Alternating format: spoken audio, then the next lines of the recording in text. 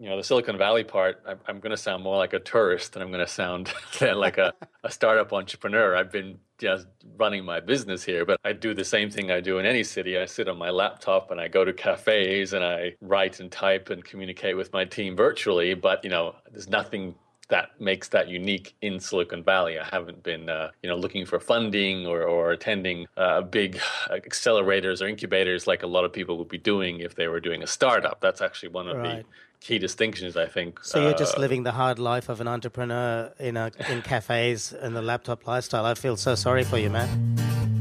Hi, this is Joe Polizzi with the Content Marketing Institute, and you're listening to my friend Ash Roy on the Productive Insights Podcast. Welcome to the Productive Insights Podcast, where you can learn how to systemize, automate, and scale your business via the internet. To access previous episodes and useful productivity tips, go to www.productiveinsights.com. Now, here's your host, Ash Roy. Hello there, this is Ash Roy, the founder of ProductiveInsights.com, with a quick message for you.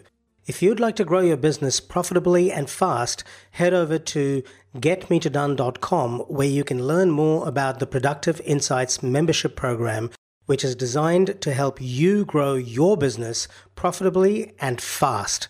We help you get clear on your target audience and create an irresistible offer around the specific problem that you solve for your audience. Once we've established an offer that's a good fit for your audience, we then help you to scale your business using marketing automation, which means you spend less time working and more time enjoying the fruits of your labor. If you'd like to learn more, head over to getmetodone.com right now and take that first step towards your business success and your time freedom. I hope you enjoy this episode and get a ton of value from it. I look forward to seeing you at getmetodone.com.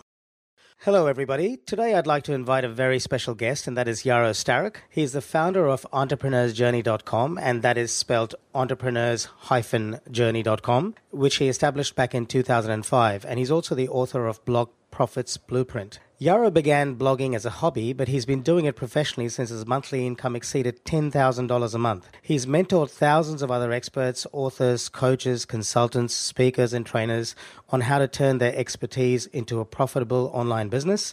And today, Yaro helps people set up their own blog sales funnel, a system that combines blogging with email marketing to build a platform to sell your own digital training products. So welcome, Yaro. Thanks for having me, Ash. Looking forward to it. Pleasure to have you. So, Yaro, can you give us a brief overview of your blogging journey so far and why the online channel is so important for business today? And I know when we met last time, you were just about to leave for Silicon Valley. So if you could talk a little bit about that and how that's worked out, I'd be very interested to hear about that. Sure. Well, the Silicon Valley part, I'm going to sound more like a tourist than I'm going to sound like a startup entrepreneur. I've been just running my business here, but I do the same thing I do in any city. I sit on my laptop and I go to cafes and I write and type and communicate with my team virtually. But, there's nothing that makes that unique in Silicon Valley. I haven't been, looking for funding or attending big accelerators or incubators like a lot of people would be doing if they were doing a startup. That's actually one of the key distinctions, I think. So you're just living the hard life of an entrepreneur in cafes and the laptop lifestyle. I feel so sorry for you, man.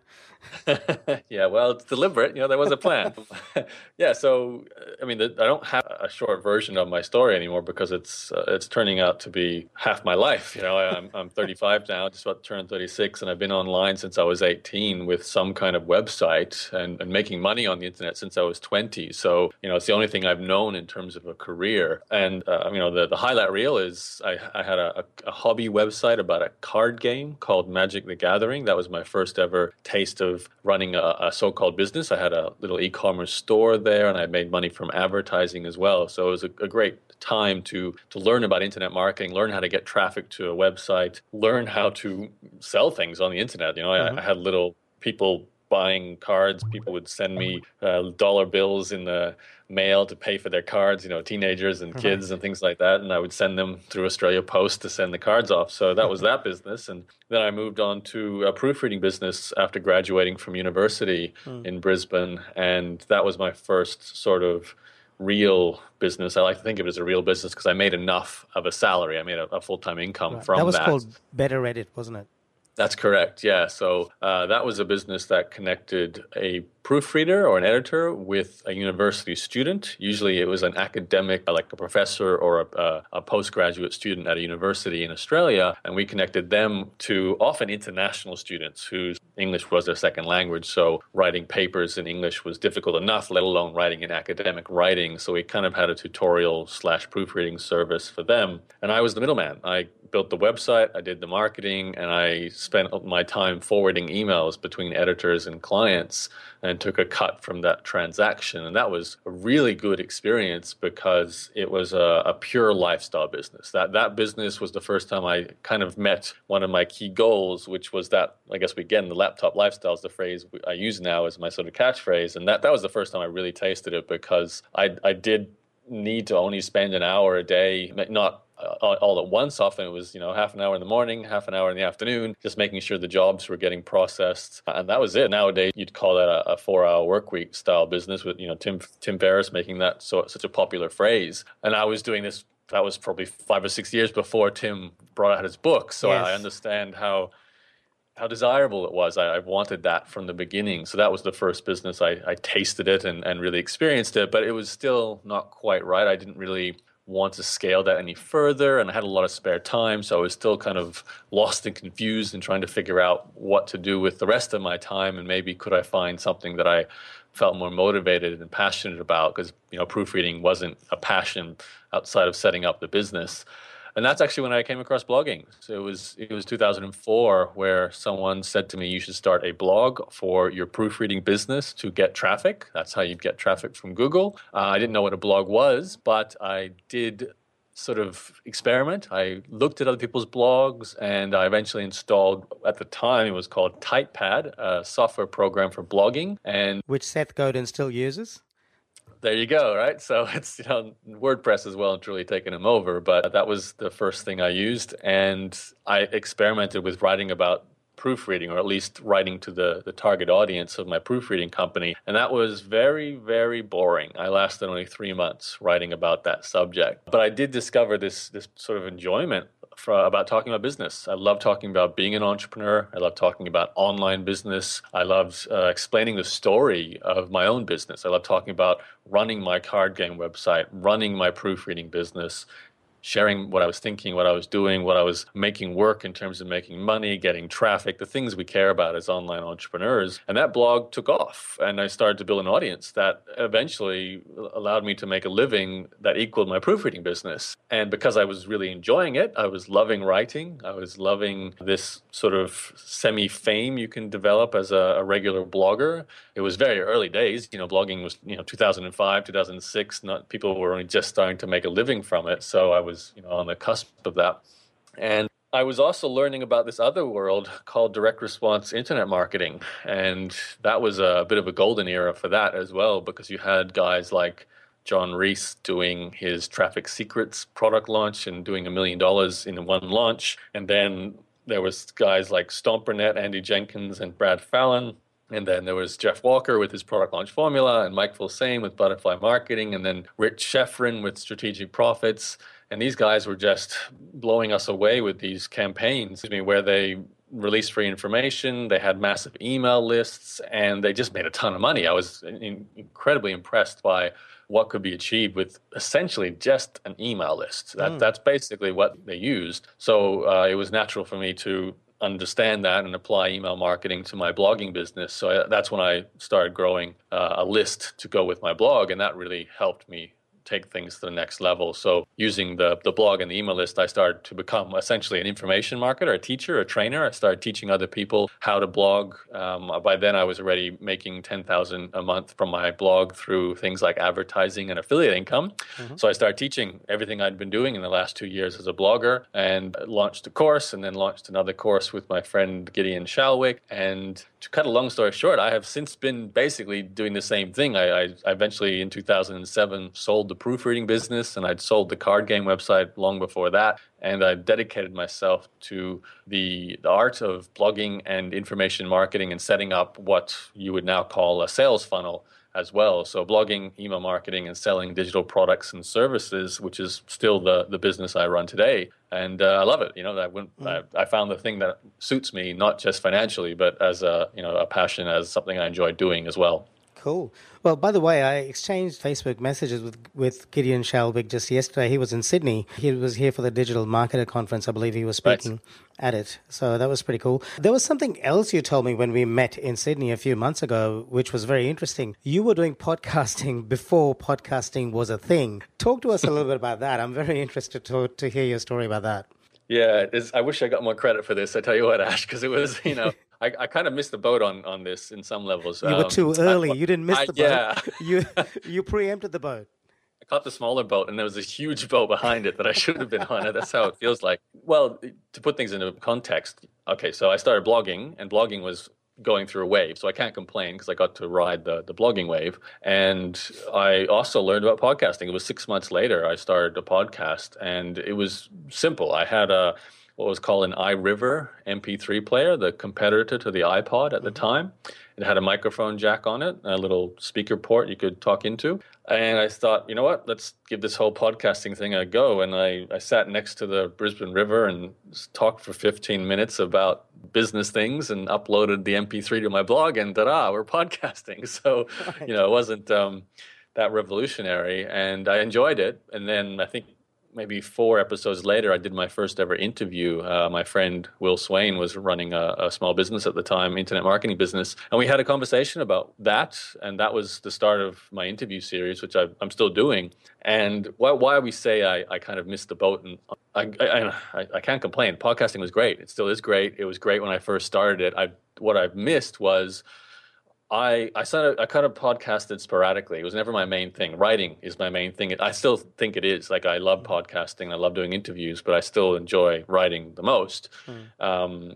But what I did with my podcast was I kind of did one once a month, sometimes every 2 months, sometimes I do 2 in 1 month. I certainly didn't stick to a schedule like I did with blogging. I was writing minimum once to twice a week with my blog, and podcasting now and then. So I benefited from the audio content. I know a lot of people, for example, remember me or joined one of my programs because of something they got from a podcast and the connection that was established there. But what happened was I sort of, didn't focus on it. And then around 2010, a big change happened, which you'd probably be well aware of, is that iTunes and the iPhone came along and started supporting podcasting. And podcasting became an app on the iPhone. I mean, it's 2 things. It's iTunes to begin with. It became the directory for podcasting. And there wasn't a directory. You got to remember, when I first started podcasting, all we did was add an MP3 to our blog, and that's it. We didn't submit it to iTunes. We did get discovered by certain directories that were trying to do what iTunes now does. For example, Odeo. Some people who listen to this who might remember, Odeo was the company that eventually turned into Twitter. But Odeo was actually a podcasting company. They were trying to do what Google did for content, like blog posts, for podcasts. They were trying to index podcasts and distribute the content and sort of become the de facto search engine for podcast content. But they kind of failed, to put it simply. And when they were on their sort of last few months, they started searching for ideas for a pivot of their company.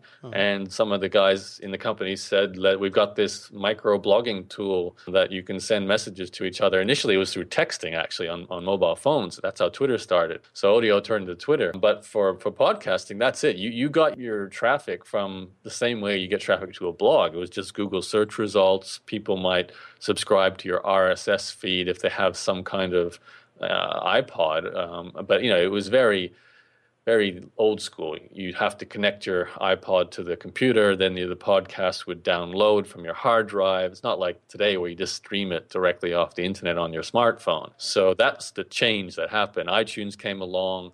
They centralized it. They made the content searchable, easy to subscribe. iTunes was, forced to be installed on your smartphone if you're an Apple user.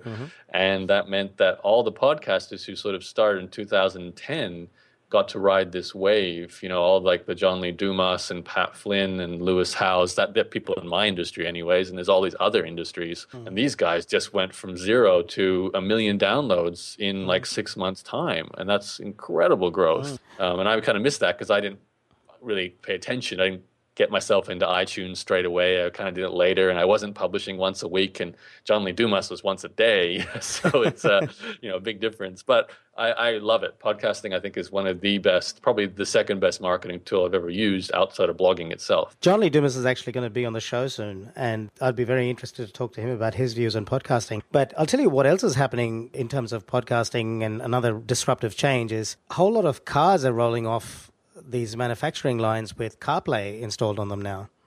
Oh yeah. There's so many things like that with Stitcher Radio and SoundCloud, and now even with Spotify, including podcasts. So it's just audio. It should make sense, really. I mean, music content has been moving towards these distribution platforms, but spoken word content seems to have been sort of stuck in this kind of, I don't know, older platforms are locked into iTunes, and it's starting to become more, I guess. And it's going to be like blogging. It's no longer going to be a case of making sure you're on the platform. It's going to be figuring out how to stand out from the thousands of other content podcasts on there like we're dealing with now. Well, I'll tell you another one that's coming out, which is vlogging, and that is Periscope. I don't know if you've heard of it, but people instantaneously broadcast their video online, and that's just blown up, and it's owned by Twitter. Yeah, I remember when Meerkat sort of popped up, and kind of funny that Meerkat and Periscope both sort of appeared at the same time. I kind of feel sorry for Meerkat because I think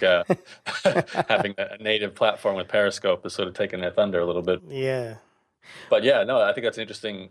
Well, there's a few other Me Too apps coming out. There's one called Nomadcast as well now, and there's another one as well. I can't remember what it's called, but there's a few that are cropping up.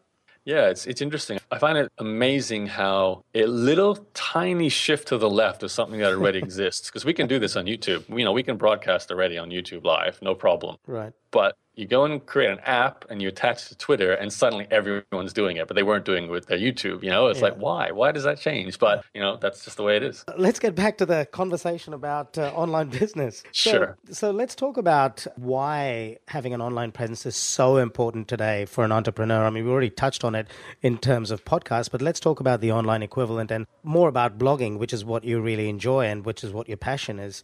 How does blogging help a business or an entrepreneur really take their business to the next level?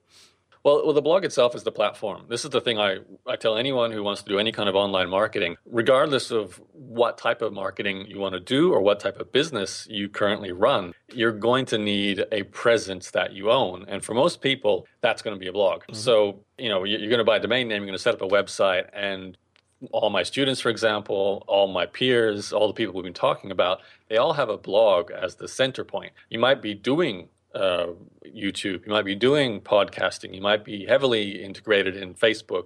Maybe you're doing, there's so many things you can do today, Pinterest, LinkedIn, Google+, SlideShare. But most of these things are used as extensions of the blog as the platform. Great point. So you're bringing people back to the blog. You're producing the podcast, publishing it on the blog. Yes, you're sharing it through iTunes and Stitcher and SoundCloud and so forth. You're producing a video and you're putting it on YouTube, but you're also embedding it on your blog. And that's probably where most people are going to see it. And you're probably sending your email list this content too. When I publish a new podcast, I send an email to my list saying I've got a new podcast. So, it's all integrated. And that's why the word platform is the best, because what you're basically doing is having a presence, a center point on the internet where you exist, where all your information is, your products are, and all the means of which to subscribe to your content exist. And then some people will find you through a Facebook follow. Some people will find you through a sharing of a podcast. Some people will Google search and come across your blog post. But your entire goal is quite simple, trying to create initial demonstration of value and people experiencing that value through your content, then taking an action and actually subscribing to your content, ideally through an email list. As good as all the other subscription platforms are, whether it's follow on Facebook, follow on Instagram, subscribe on YouTube, subscribe on iTunes. Those things will always, well, I shouldn't say always, but certainly for the near future and have been up to this point, secondary to the power of an email subscription. Email subscription has the highest conversion rate when you go and do promotions. It's a push mechanism of marketing, not a pull mechanism, because people still read their email every day. They don't necessarily go and download their podcasts every day. They don't read blogs every day. They don't go and necessarily take action on a picture on Instagram every day, but pretty much they're going to check their email every day and probably click links in there. Everyone I know will tell you their conversion rate on email is the highest of any platform they use. Maybe a few people will tell you they're getting better from Facebook ads or something like that, but even then they're usually converting those Facebook ads to email subscribers. So the way I do it is quite simple. It's you have a blog, it's the center point, but it is designed to get people to convert to some kind of segmented email list. So if you have a business, you already know the value of a lead. The step you might not be aware of, it really depends on how savvy you are with traditional marketing and also specifically with direct response marketing, and that is internet marketing, is the need to nurture a client through content of which to establish a relationship to build the trust necessary for them to reach the point where they're comfortable buying from you. Because most people do not buy from a stranger. There needs to be either a prior recommendation, some sort of long-term brand association that establishes the trust, or, as I do and most people I know do, we use content to deliver free information first to establish that trust. And we do that over and over again. And then when the time is right, the potential customer, the prospect, they see you as the person they trust the most. They're ready to buy. They buy from you. And that only happens when you have some kind of ongoing relationship through all these different channels, these platforms, usually driven, though, firstly, by the email list. So it doesn't matter whether you're selling plumbing equipment, teaching people how to lose weight, whether you're teaching others how to do social media marketing, or maybe you're selling alternative healthcare product. Nearly every one of I think every business model that exists on the internet relies on the same thing, some kind of platform, using those distribution channels to get the attention of people, but then establishing relationships to sell products and services. So if you're doing internet marketing, that's what you're doing. So you have to get good at using those tools. Sure. There were some really great points you made, and something that Chris Garrett said in podcast episode 3 or 4, I think, he said it the same thing in a slightly different way, which really reinforced what you're saying, which is that content marketing is a conversation that happens between the buyer and the seller. And that conversation is going to happen regardless of whether you, as an individual seller, want to be part of it or not. It was very interesting. He said before someone makes a purchase decision nowadays, they do all their research online. And by the time they interact with your brand, they've already decided on what product they're going to buy. The question is, are they going to buy it from you or the person next door? And that decision is driven largely by the trust that you talked about. And that is built through an ongoing relationship through valuable content and exchange of value through information. So I totally agree with that point. And in my interview with Neil Patel, we talked a bit about branding, and we touched on this issue there as well. Your brand is a representation of you. You build your brand through your blog and through the content that you produce. So if you produce good content regularly and reliably and you deliver value to the audience, you are going to be front of mind when it comes to purchase decision time. Right. Yeah, that's the key phrase, I think. There's phases to this. There's having people know you exist to begin with. So, when someone says, I'm ready to buy and solve this problem in my life, they think, who do I know can help me solve this problem? Or they go look for answers. So unless you're either top of mind, as you said, so you exist already in the conversation as a potential source of information, or you need to show up when they go do their research as someone that's being reinforced, recommended, has valuable content, whether that's showing up in a search result in Google, getting a podcast shared to someone else about that subject. Maybe they read an article on Facebook that was shared, something like that. Somewhere that you get that association with that subject matter. So if you don't matter, you never get selected as the person to buy from. So that's sort of phase one. And then maybe you make it into that list of 3 or 4 people that they're considering. There'll be these factors that person then makes the final decision on of who gets the money and who they buy from. And those are very subtle things. That'll be simple, like who do they like the most? It's kind of funny to think about this, especially when it comes to individual marketing, like personal branding. Basically, anyone who is selling information products based on their own expertise, as a teacher, a speaker, an author, a trainer, a coach, anyone who's doing that, they're pretty much using their personal brand as the main selling point. So likability. Do you have resonance? Do you have an affinity with that person? And that's what the customer is trying to experience with you. And usually is the deciding factor. Actually, I remember a long time ago, it wasn't even a podcast. It was a recorded tele-seminar. I think it was Marlon Sanders and another internet marketer. Marlon's a very, very old school internet marketer as well. And he was saying that there's really only one thing you need to do as an internet marketer, and that's get the prospect, get your subscribers to like you. That was the marketing phrase he used, like, which I thought was really interesting because you'd never hear Coca-Cola saying, oh, yeah, we run all these big TV ads to make people like us. It's very different. And that's what I love about online marketing. It's you're allowed to be yourself, and that's your marketing tool as well, being yourself, promoting your personality as a way to connect with another human being in order to sell products and services, which is, I find that very comfortable. Well, it's really funny that you should say Coca-Cola because Chris Garrett from Copyblogger, who I spoke to in that earlier podcast, he actually used Coca-Cola as an anti-case study for building the know, like, and trust model through content marketing, because from what I've seen, they're quite in-your-face, push marketing, above-the-line kind of marketing. Content marketing doesn't appear to be at the core of their strategy at the moment. So it'll be very interesting to see how that evolves. Yeah, that's a hard one to compare. I mean, I remember Rich Schefren talking about this at one point. There's two types of marketing. There's your big brand saturation style marketing where they just need to be in the face of everyone all the time. But that also requires that their product is available to everyone all the time. And generally speaking, you're also a mass market product. My blogging courses are not a mass market product. I'm not going to be putting up billboards in every city. It doesn't make sense. The return on investment, the conversion won't be there. But if you have a product like a soft drink, it's a lot of human beings that is your potential target market for that. And that's why they have the much broader style marketing. And I think, there's no one I've ever worked with who should be considering that kind of marketing. I don't think anyone who's not, a multiple $100 million company even thinks about that style of marketing. It's much more personal. I think the good question is perhaps the one you're talking about or alluding to is the idea of will the big brands start to go micro.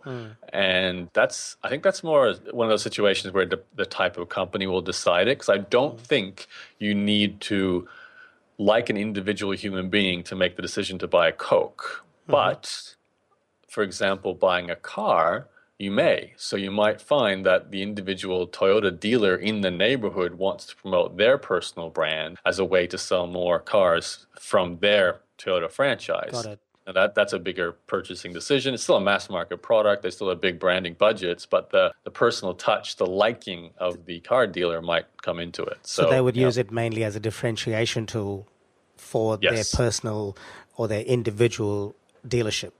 Right, correct. Well, it'll be very interesting to see how it all evolves, really, because there are so many disruptive changes happening with mass marketing. I mean, we've got geotagging coming around the corner. It's probably going to become fairly mainstream in the next few years. You'll be walking past shops and your phone is going to ping at you and tell you that there is a Coke around the corner for you, if that's something you bought in the last 2 days or whatever. So I'm sure these things will have an effect on how Coca-Cola does their marketing at some point. Okay, you talked about email being the main way of accessing people, and I completely agree with you. That is the case today. Leadpages actually launched an SMS tool, and I haven't had a chance to follow it in detail, but I wonder how that went. I don't know if you are aware of it. They had an SMS alert that they would send, and they would use that to send you to a landing page. I mean, I'm with Entreport, and they have both SMS and card in the mail options. Okay. So I can send text messages and I can send basically old school direct mail, but in like a card format. And I can design the cards how I like too. I haven't actually made use of them, but I do think they'd be disruptive only because of the less busy channel. Obviously, email is a very, very busy channel. And ironically enough, our postal mailboxes have become a special place again where they never used to be. So I suspect the conversion rate would be good, but the one thing that both SMS less so, and post mail definitely doesn't have this power that email does, which is the ease of integration within the platform. SMS is closer because, yes, you get it on your phone, and your phone can then open up a browser page, and you can click a link in a text message. The problem is you don't use text messaging for subscribing to newsletters, right? Like I can't see this happening anytime because it's not a format conducive for the consumption of information. It's purely a dialoguing tool. Right. So You mean because of the mobile device? because of the format, like a text message is not meant to be a 500-word email. You know what I mean? Like you can't really teach with texting. I think you can use it to pull people to something else. What about clicking on a link, though, in an SMS? Like if you just had a teaser and said, check out how to take your business to the next level, click on this link, and you clicked on it, that would take you to a landing page. And let's say you have one of these phablet phones, maybe you can consume more content on there. I'm very interested to know, as someone who's a user of Ontraport, what sort of penetration and conversion rates they have using SMS as opposed to email. The only time I've seen it used well is through webinar reminders. I don't think it will ever come close to email because it's not, like, think about who texts you now and what you permit to go into your text message box. It's very close friends and family. You're not going to go and subscribe. Like, let's say you came to my blog and I'm going to have you subscribe to my How to Get Your First 1,000 Visitors to Your Blog email course. If I said I'll send you that through text messaging, it doesn't make sense because you're not going to want those text messages to appear in your text message box. It kind of harkens back to what we talked about before with why is Periscope taking off when you could basically do the same thing already with YouTube, right? A lot of this comes down to what people expect and accept in a media format. And they very quickly sort of, I find it quite fascinating why something catches on versus something, doesn't. Like even recently, I had this experience moving my team away from using Skype text as a way to interact to Slack. So if the listener might not know what Slack is, but it's basically a chatting tool where you can add your contractors to it and you can chat to them, and it creates a history, an archive of all the conversations, and you can share pictures and so on. I use and you it can too. do all of that through Skype, right? But why is Slack better than Skype for that specific thing? Do you have a... I think because you can upload links more easily. It's quite well integrated with I can do that in Dropbox. Skype, though. I can do all that with Skype, but for some reason, I mean, a lot of it's got to do with positioning because Skype started as a telephony tool. Good point, and text as a secondary issue. Things, they have almost like positioning baggage. Whatever you are and you're used for in the majority, you're always going to be known for that. And it's very difficult, I shouldn't say difficult, it's easy for something else to come along and just do a slight twist to what you already do. And you end up being used that way, just as Periscope is now for live video when YouTube didn't really capture that market. Just as I don't see text messaging taking away from email. What I think email might eventually get replaced with is whatever format of mainstream communication we switch to in the future. And I don't know, what's going to be better than a plain text email. People used to ask me, do I think blogging will one day disappear, get replaced by something else? And even now they've asked me, is blogging dead because there's social media? I'm very interested to hear the answer to that question myself, actually. What do you think? Do you think blogging is going to disappear? The answer to the question is the actual format for consumption of content has to change. So you think about what is blogging replaced? What came before blogs? Books. Like go back before social... Right. Why do we now use blogs instead of books? Because it's more convenient, it's more easily accessible, you can access it on multiple devices, it's portable. Right. So whatever is next has to be superior to those things. The book was inferior, it's physical, you can't interact with it, virtually throughout the entire planet. It's not transferable, it takes physical matter to produce. What will be the next level for digital content? And I had a good think about that. And I was thinking... some kind of potentially a virtual reality interface. I think the actual interface device with the human being has to change significantly for us to change how we consume content. But that being said, the fundamental ingredient in a book, which is words, is still the fundamental ingredient in a blog. So I don't know what the next evolution will be because I still think it will use words unless we develop direct neural implant. But there are technologies where I read about this, where they've got people thinking certain thoughts and actually creating results using technology. So, I think with artificial arms and legs and stuff, which doesn't happen through word communication. Right. I don't know the details of it, but I believe that is not very far away. And also, given all the nanotechnology that is coming around the corner, who knows? Who knows? I mean, I remember watching one of those made-for-YouTube shows, and it was based in the not-too-distant future, and the internet gets transferred into our eyes. Basically, gets projected into our little sort of virtual screen that only we can see through it's an implant in our brain, basically. And I thought that's really interesting. I mean, it's pretty invasive. I don't think we're ever going to, be open to doing that quickly, but the outcome of that was the tablet, the smartphone, the laptop gets replaced with our eyeballs, essentially, and any surface we look at becomes a screen, kind of like what Google Glass was getting towards, but that didn't take off very well. It's interesting. So I don't know. I don't think the format, as long as we continue to communicate with words, and there's nothing that's cool. I don't see anything significantly changing. What's going to happen, as already has happened, is the fragmentation of platforms we use to consume that content. What I do find interesting, though, is throughout all the changes with social media coming along and video and podcasting, and now with live streaming and webinars and so on, we're still essentially using the website. And, the mobile app is probably the one major change, but even that's still kind of like an extension of the web. It's still based on that one platform here's content produced by other human beings, whether it's written, audio, or visual, and then other human beings are consuming it, choosing whatever device they want. But at the end of the day, it's just one human producing for other humans, and that's it. It hasn't changed from the television to the radio to print to performing on stage, Shakespeare, and so on. It's, the premise is exactly the same. What an interesting conversation. Let's talk about the most common challenges you've noticed when people get started with developing an online presence and the best way for them to overcome them. If you can talk about some action points, that would be great too.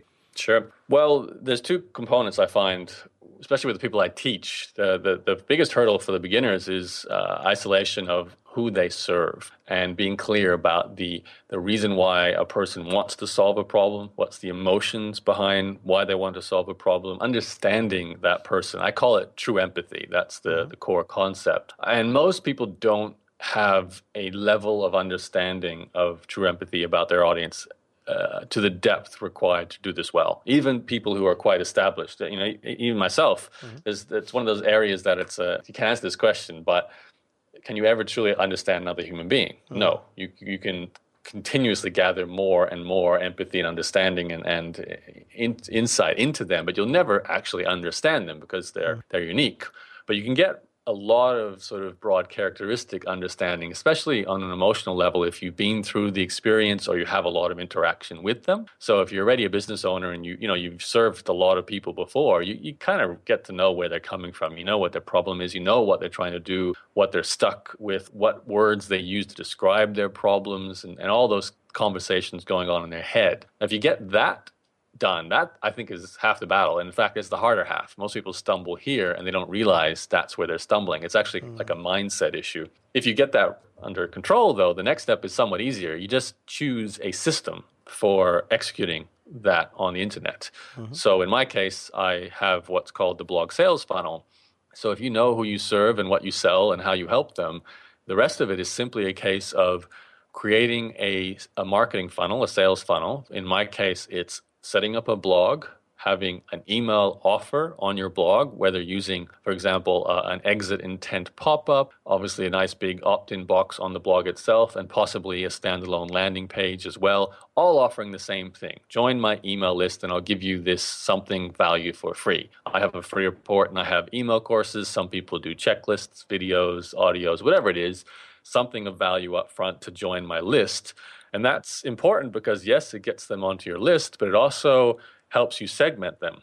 They're telling you, I want more information about this specific issue. I'm that motivated that I'm willing to sign up and go through what you have for me. It's not a casual surfer. It's a somewhat more dedicated lead, as they'd call it in business term, but a motivated individual.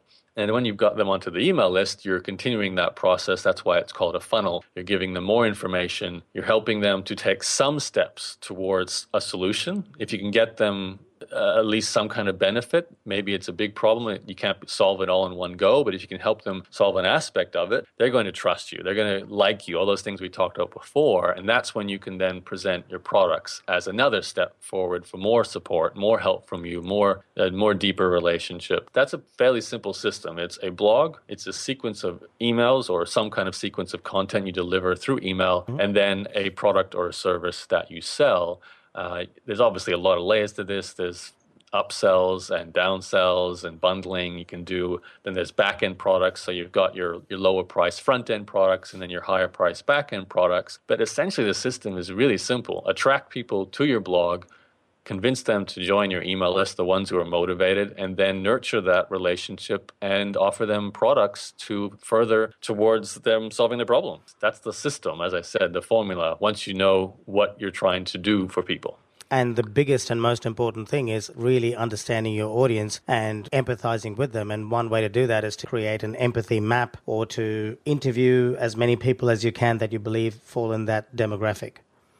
Yeah, my personal favorite is actually getting people to spend some money on something from you, because doing a survey, asking people at a networking event, doing even free coaching, free consulting calls, they're all great research tools, but you don't know that someone is actually motivated enough to buy something, which, let's face it, that's the heart of a business, whether you can make sales, until you say, here's something for sale to help you solve this problem. Do you want to buy it? Yes. So I actually encourage my members as a final step in the research process. So your initial steps are all those things we talked about, surveys, conversations. But as a final step, once you've come to an assumption, I believe people are willing to spend money to learn about how to change their diet in order to get rid of acne. That's my assumption. I know I've had acne. I recovered from it by changing my diet. I've helped some people do this. I feel confident that this is a market there. Then you say, I will offer 10 coaching calls where I'll help you map out a brand new diet plan.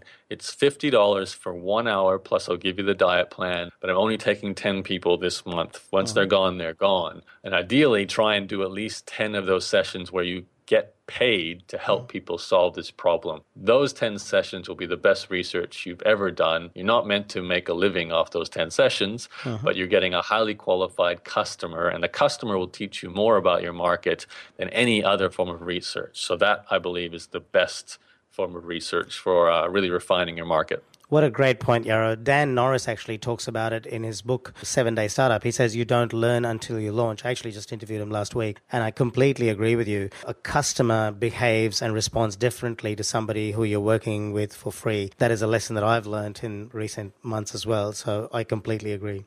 Thank you for sharing these fantastic insights. I've really, really enjoyed this conversation. How does a listener get in touch with you if they want to contact you or know more about you or your business? The first thing to remember is my name, Yarrow, Y-A-R-O. It's a lot easier to spell than entrepreneur, so I tend to give that out first. If you just Google Y-A-R-O, there's not a lot of Yarrows on the internet, so you can find my blog and my podcast, and most importantly, the Blog Profits Blueprint. You mentioned my report at the start. You can get that from blogprofitsblueprint.com as well. And that pretty much outlines the entire process of creating a sales funnel. So setting up a blog, an email list, and then selling your own digital products and services, which is what I focus all my teaching on, and what I work with students on as well. So that's a great 88-page introduction to that world. Wow. Okay. Definitely. So they can either Google Yarrow or go to blogprofitsblueprint.com. Correct. Cool. And are there any books you recommend, books that have most influenced you? I don't believe in studying anything unless you actually need to solve that problem now. Okay. And that, to distinguish that, the studying to stay abreast of your industry, which it's almost like education for the sake of entertainment. It's not there for you to actually fix something that's broken. It's just knowledge, it's information. I don't think it becomes of value until you actually use it. It's great to have conversations about it. It's kind of what we might call our hobby, if our business is also what we love doing. But I read books, or in particular, I listen to audiobooks, and I get courses. I'll buy the $1,000 course when I'm at the point where I'm going to execute on what I learned. So I only get that then. I read a lot of autobiographies, and that's not to solve a problem. That's because I love to hear about entrepreneurs. So over the years, like just recently, I finished the one on how Groupon got started. Last couple of years, I finished on Twitter, Google, how some older companies like eBay. I recently finished the one on how Jeff Bezos and Amazon got started. Mm-hmm. I love those kind of stories, as well as books on other sort of non-online businesses. I've read about the Hershey store and Starbucks because I like chocolate, and I also spend a lot of time in Starbucks. So, I found it interesting reading about how those companies got going. And it's so insightful to learn about what those specific entrepreneurs do to get leverage. For me, it's what's the thing that takes them from just having a nice small business to being national, multi-million customer businesses. That's something very special and very unique.